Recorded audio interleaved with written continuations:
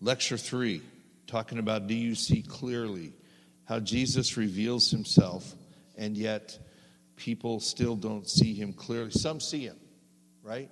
And last week we talked about, it's one of my favorite stories in the Gospels, is the Syrophoenician woman who did see Jesus clearly. Remember, Jesus tested her faith and said, well, the dogs don't get to eat from the table. And she said, well, then I'll just take crumbs because you're my only hope. That's it. There's no one else but you. And I love that because it just reminds us of the fact that Jesus is everything. Now we come to chapter 7, verses 31 through 37. This is the miracle of the deaf mute. Someone read for us Mark. Did I say Matthew? Mark. Mark 7, 31 to 37.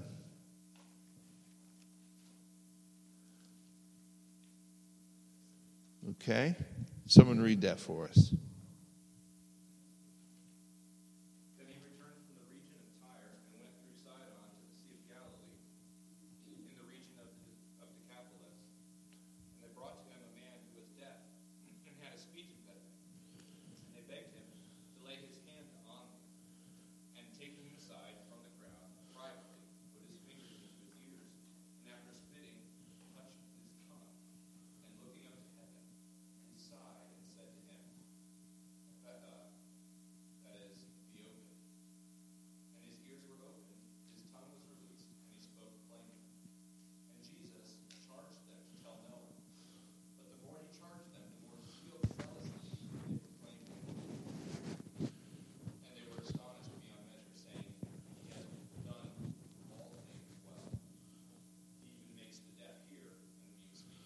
All right?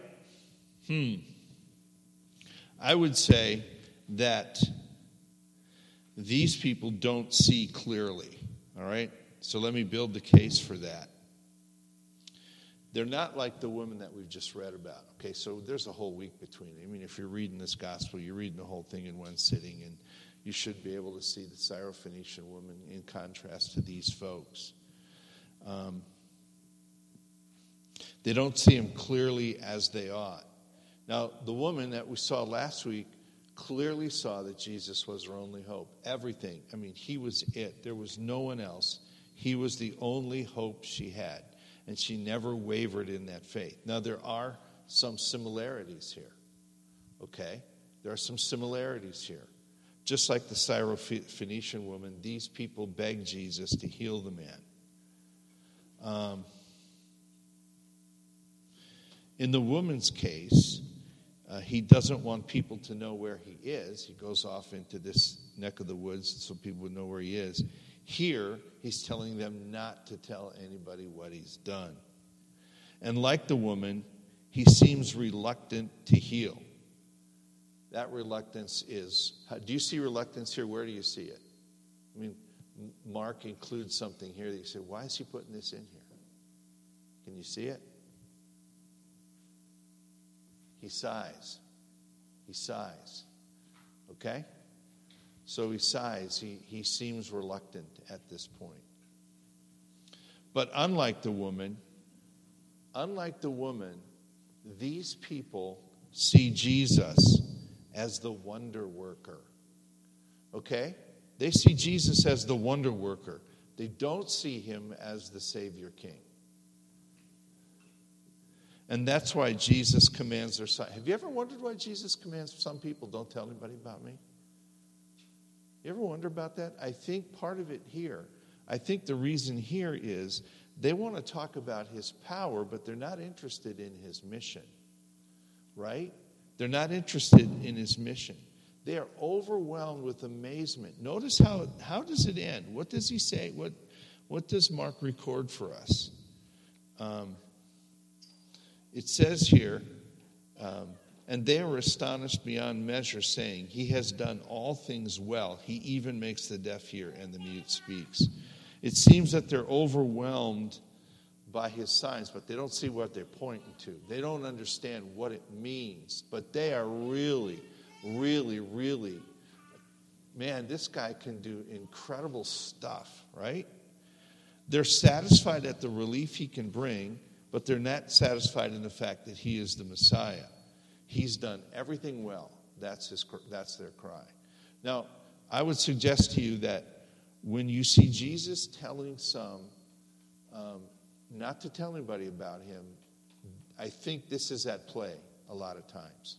They're going to talk about all the neat stuff he can do, right? They're going to talk about the fact that he can feed them. They're going to talk about the fact that he can do all these things, but they're not going to talk about the fact of what he's here for, okay?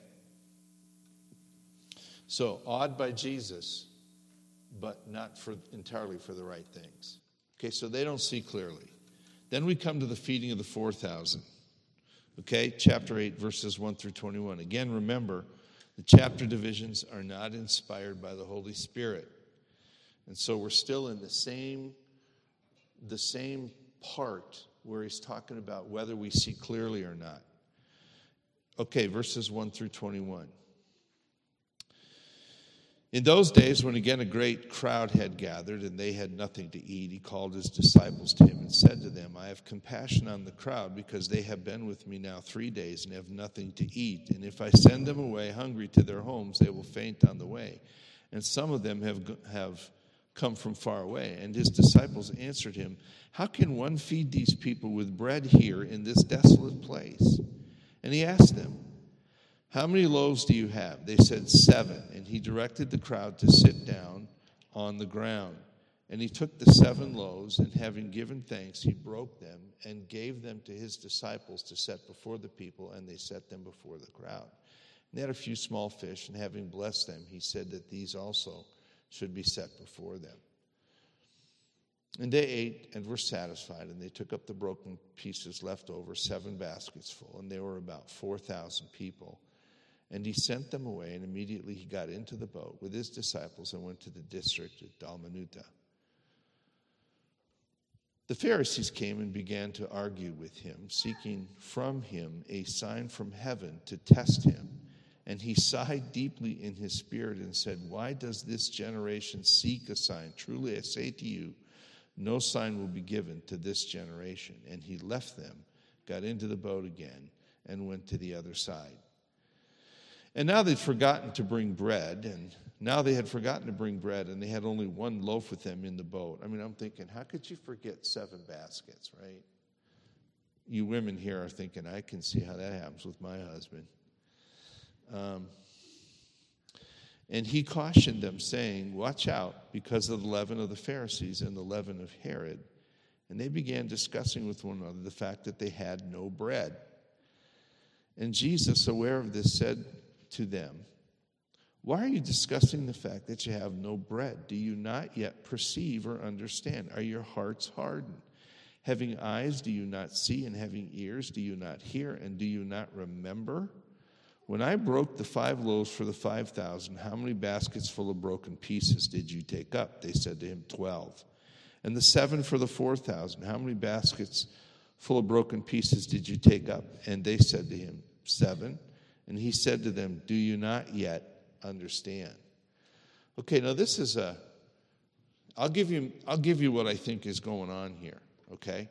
Because I don't think the feeding of the 4,000 and the Pharisees are 2 separate, distinguishable things, because it's still revolving around bread and eating and so forth after the Pharisees. So it's all one thing. It's all part of the same piece. Are you with me? Does that make sense? I'm not asking if you agree. I'm just asking, am I making sense here? All right? So I think it's all part of the same thing. It's all trying to bring across a certain message.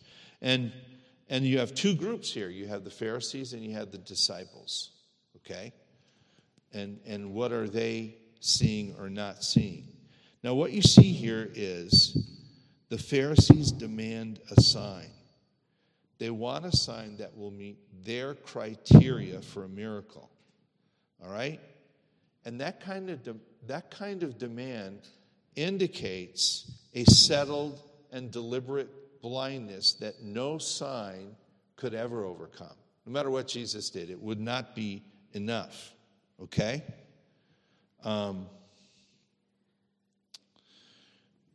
They would not see it.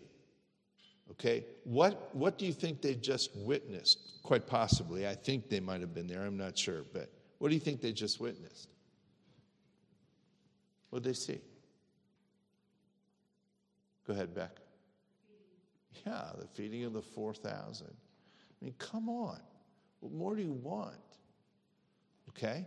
What more do you want? Now, let's look at the disciples. They blow it again. And again, how could they have responded to Jesus' question? They don't seem to get it. Like, well, you feed them. Jesus, you can do it. Because he asked them, his disciples, he says we need to feed them. And they said, well, how can we do this? How can we do this? Now, look, before we get too hard on the disciples, I mean, Jesus is plenty hard on them, but before we get too hard on the disciples and saying, look, you saw them feed 5,000 and now we're going through the same thing again. What's wrong with you? Always remember your own, when we read these things in the scriptures, we tend to get on our high horse and say, yeah, well, if I'd been there, that wouldn't have happened. I would have figured it out. Well, maybe not. But the point of this section, okay, is Jesus warns them about the yeast of the Pharisees and Herod, that corrupting agent that demands signs in the face of the obvious. Okay? They mistake all of this for a discussion concerning the bread they forgot. And Jesus, and I think I can use this terminology, gets a little frustrated and asks them if they still don't see or understand. Okay, don't you understand? He asks them about the feeding miracles and they just recite the facts. And he says, do you still not understand? And unlike the Pharisees who are blind, the disciples just miss it. Now, again, the term is used, hardening of heart. I don't think he's talking about this permanent hardening of heart. It can't be. These are his disciples. It's a phrase that says they, with all the evidence around them, they miss it. They don't get it. They're just not tuned in. Now, the Pharisees, on the other hand, prove their blindness. They are adamantly against Jesus. Nothing he would have done would have satisfied them. Jesus gives the disciples the chance to say, Jesus, why don't you feed these people? But they end up thinking about one loaf of bread in the middle of all of Jesus' power. So, again, blind and missing the point. Now we come to the very last thing. And again, here's Jesus revealing himself for who he is. Pharisees are deliberately blind. The disciples are just missing it. They're not quite there. And then we come to what I call the funny miracle. Chapter 8, 22 through 26. Someone read that.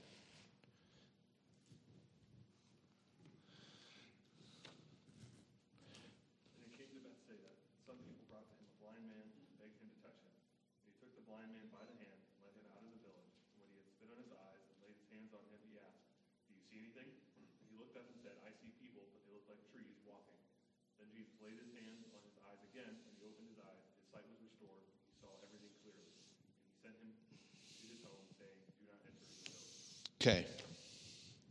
You think Jesus was having a bad day with his miraculous powers here? Like, man, I just get enough sleep last night. I didn't get the guy healed completely. Do you think that's what's going on here? Could Jesus have done it on the first try? Well, sure he could have. So what in the world is going on here?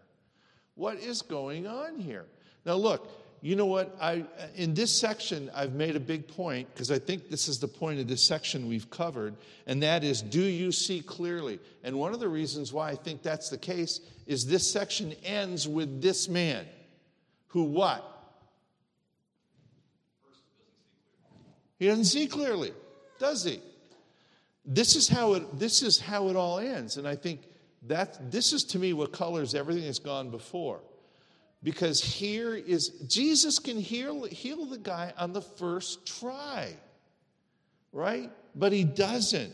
He's going to show us something. This is a living object lesson concerning the disciples and their lack of sight. He just said to them after their discussion concerning the Pharisees and heresies, don't you still understand? Don't you still understand? And he's challenging them about their lack of understanding, about their lack of sight. So now we have this living object lessons. The disciples were not blind, but what? They couldn't see clearly. They couldn't see clearly, all right? Their vision is blurred. They're not blind, but they still can't see like they should. I think that's what this is all about, all right? Now look, this describes us. It describes people that we minister to. Some are blind, and they need to be brought to Christ for salvation. Some are blind to the point, that is to say, they're deliberately blind, if you will, and they won't come to Jesus. All right? Again, I am not forgetting about the fact of all right, I know this congregation. I'm not forgetting about the effectual call or any of that. But at least we have to see these things, that some are blind and are hardened. Some are blind and they need sight. Some are not blind, but like this man, they see men as trees walking. They see life in Christ's purposes through blurred vision and confused images. Okay? These are not unbelievers, by the way. I think he's talking about true disciples. Sometimes they have blurred vision and confused images. So they're not blind, but they can't see. Now, I don't know about you, but I think a lot of times that describes me at times. That describes people that you work with at times.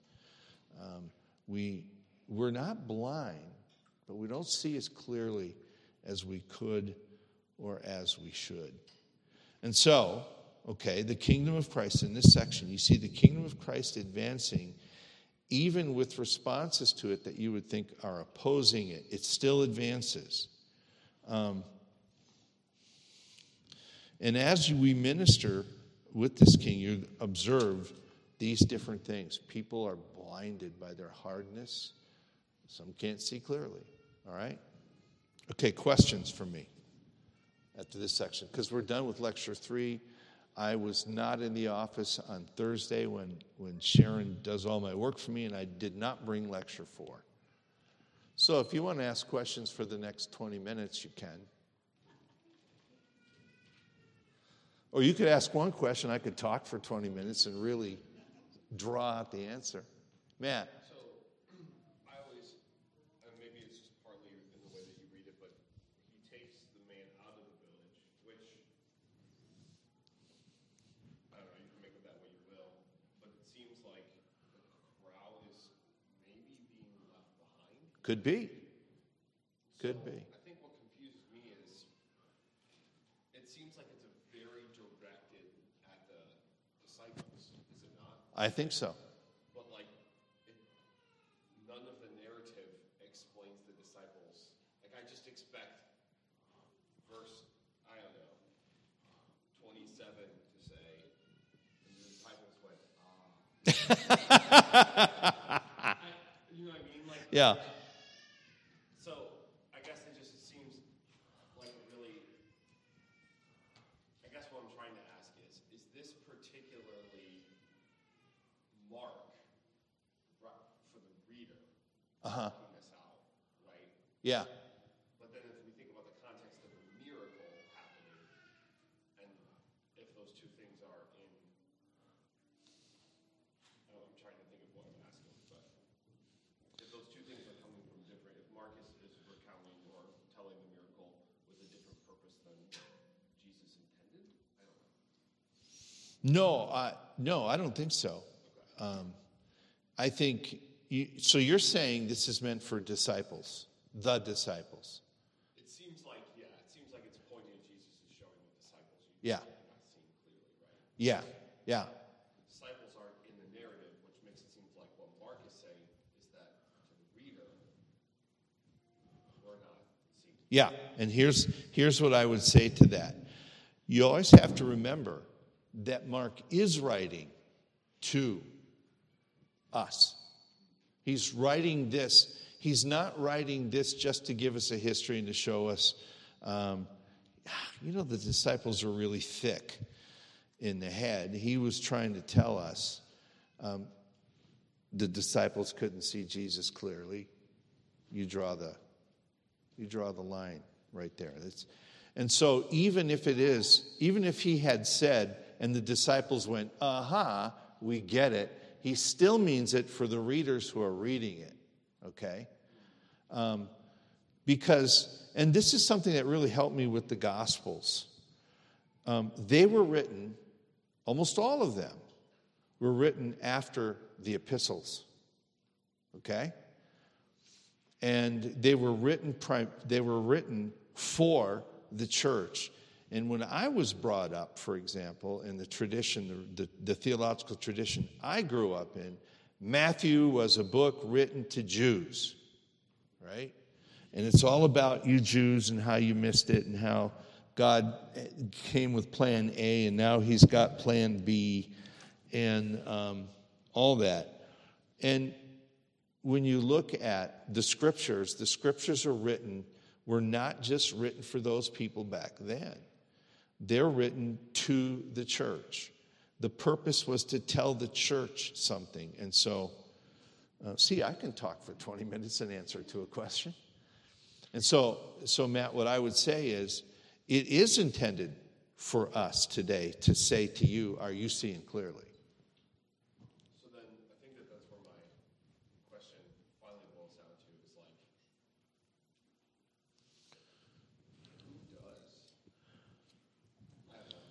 who does see clearly? Yeah, you know what I mean? Yeah. Especially just in the last, several months, it's like, I think we're all just kind of seeing trees. Like, it doesn't really feel, like I'm trying to figure out, okay, like, especially at the end of the feeding, and they're in the boat, and he says to them, do you still not understand? Like, my heart is like, yeah, I still don't understand, right? And I'm trying to figure out, like, what is it that we're supposed to see, if that makes sense? If we're not seeing clearly, Yeah. what is it that we're missing? What is it that we're supposed to see here? Well, again, I think, what are we supposed to see clearly? The very next section is going to tell us some things we need to see about Jesus and those who follow him. Just to answer that question immediately, what immediately follows is now where Mark now tells us, okay, what is Messiah all about and what are his followers all about? And so, here's the point. You don't see clearly, but it's not like you're doomed to never seeing clearly. It's just at times we don't, right? And now, and so that just says to us, we need to call on God to give us insight and help us to see clearly. And again, it's not like you just mentioned what you guys are going through. It's like, wow, we don't see clearly now. Well, you know what? Sometimes God brings these things into our lives so that we know I'm not seeing clearly, so what do I need to see? Jesus, help me here. Okay?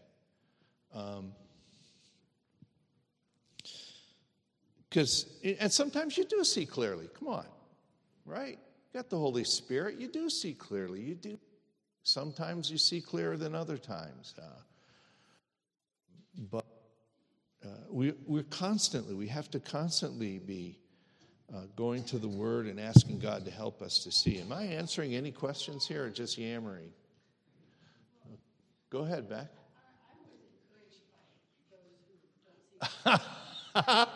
Did I mention this last week? Where that one point where Jesus says, "Are you still so dull?" as the NIV puts it. Yes, I've mentioned that. By the way, I've told you I've mentioned that a lot of places where I go and speak. Yeah. No, I cut my wife off. Go ahead.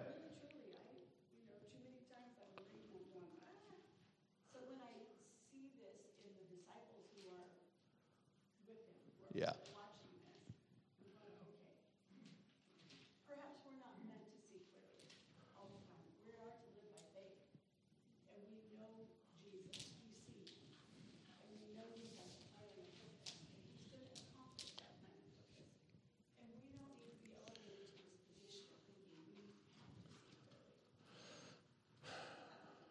Well, I think we do have to see clearly so we know where to put our faith. Well, I'm not talking about Jesus himself, which is, I assume, part of Okay. you know, they did see Christ, and now they need to see him more. Yeah. But a lot of that entails faith. You have to believe that this man is going to accomplish what he says he's going to do. And, you know, we don't have to know everything. Yeah. That's right. Good. See clearly is on this level. No, that's really helpful. There's, basically just highlighting how often it seems like we, in our hearts, can say, "I wish we had the clarity that the disciples had." It's like, if only we could have the answer right in front of us. If only Jesus could tell us plainly. Yeah. And it's like, well, like how many times did Jesus say very plainly to Peter what would happen, and he missed it over and over? Yeah. Right? So it's not that the answer's not there, it's just that maybe we don't see it. Well, I think this, in my early days of thinking, whenever that comes to as a Christian, I used to think, why in the world doesn't he just lay this out? Well, then I got to thinking that, I'm busy loving God and loving my neighbor. I don't really have time to think about all those things. I'm busy loving God and loving my neighbor. Life is very busy.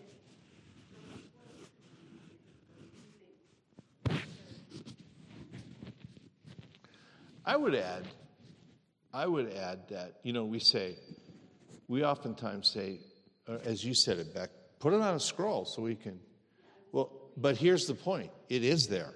I mean, you can't get any plainer than feeding 4,000 people and so forth. The problem is never on Jesus' side. It is clear what he is. Then the disciples still don't see it clearly. And Matt, you said something about if Jesus were here and telling us this, it's like, and you also made the point, but it's true, which is he has. It's right here. All right? And we still don't get it. Now, again, I'm not talking about generally. There are times in your life where you clearly see Jesus. I can think, I hope every week I can see Jesus clearly, but there are times when I don't, okay? Sometimes it's amazing. It's like, wow. Let me tell you when you really learn things. What God brings into your life to make you see clearly is when you go through some incredible hardship and you latch onto some scripture.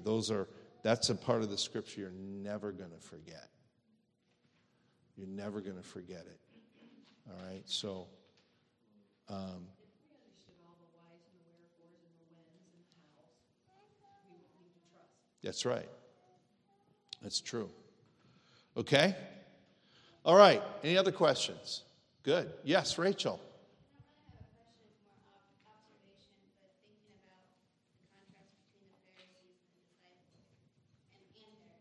But the Pharisees and Herod kept asking for like miraculous signs beyond what Christ had already done.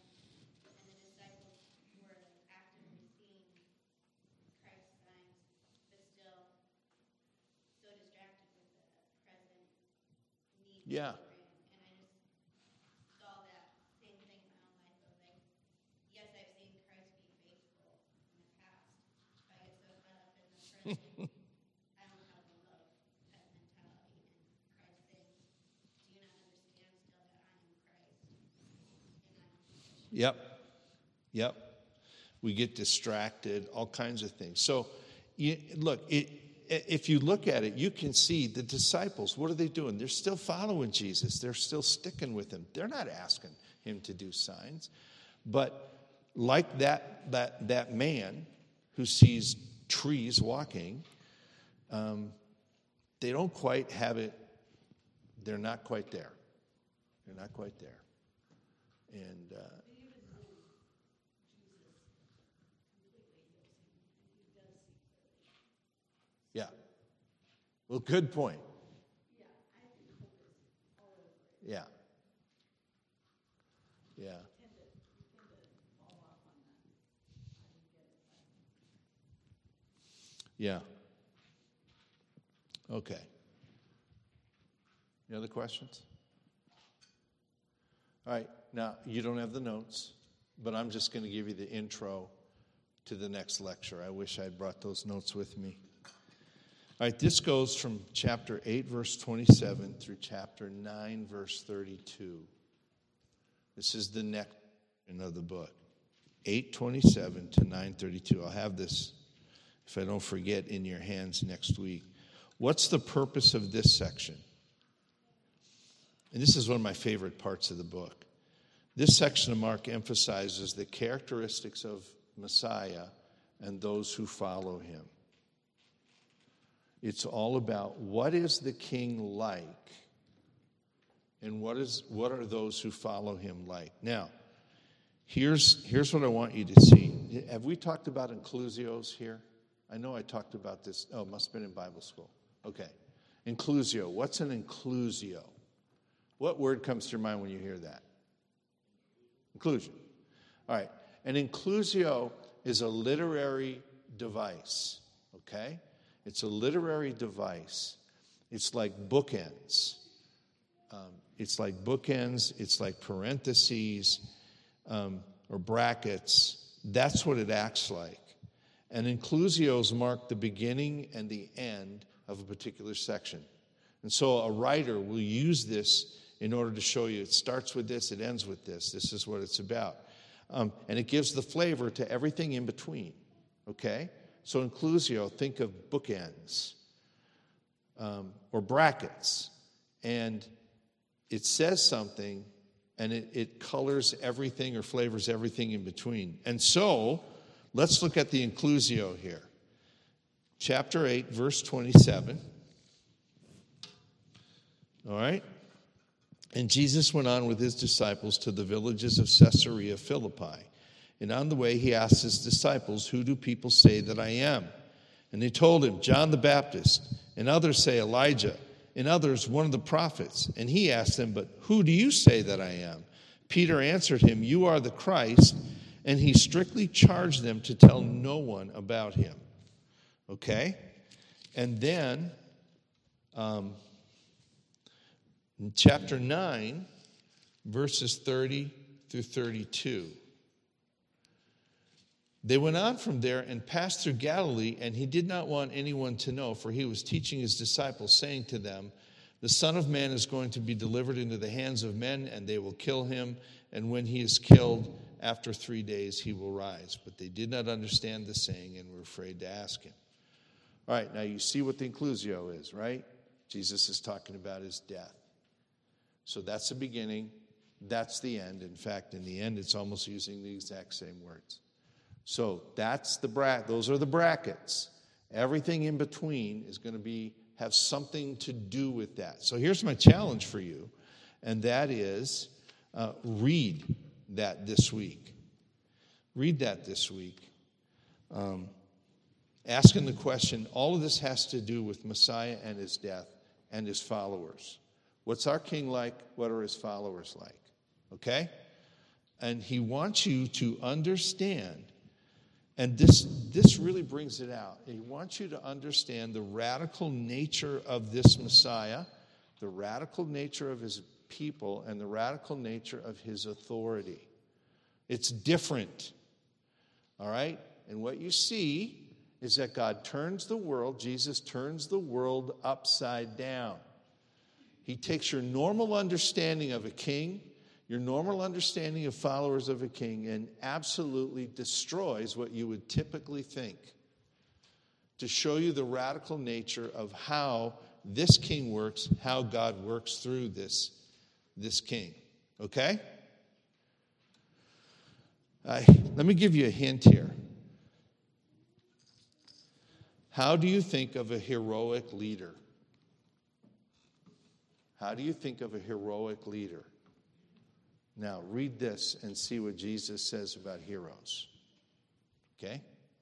All right. Well, We got 3 minutes left. Unless I've been wrong all this time, we're supposed to stop at quarter after. It's only 18. Really? I've been wrong all this time?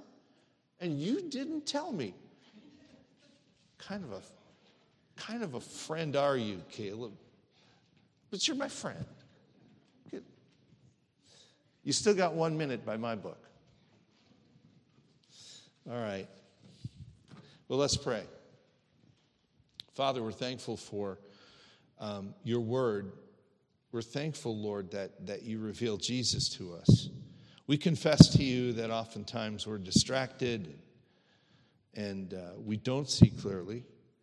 And we pray that you would help us in those times. But we also thank you for the times when Jesus is clearly, we see him in all his glory and grace. And Lord, all of it always intending to lead us to that point. So we pray that you would help us to see that. Help us this week to see Jesus in his glory and his grace. Thank you now for the work you're doing in our lives. We thank you for the work you will do today as we hear your word, as we sing your praises. In everything we pray, your name would be honored. We'll thank you in Jesus' name. Amen.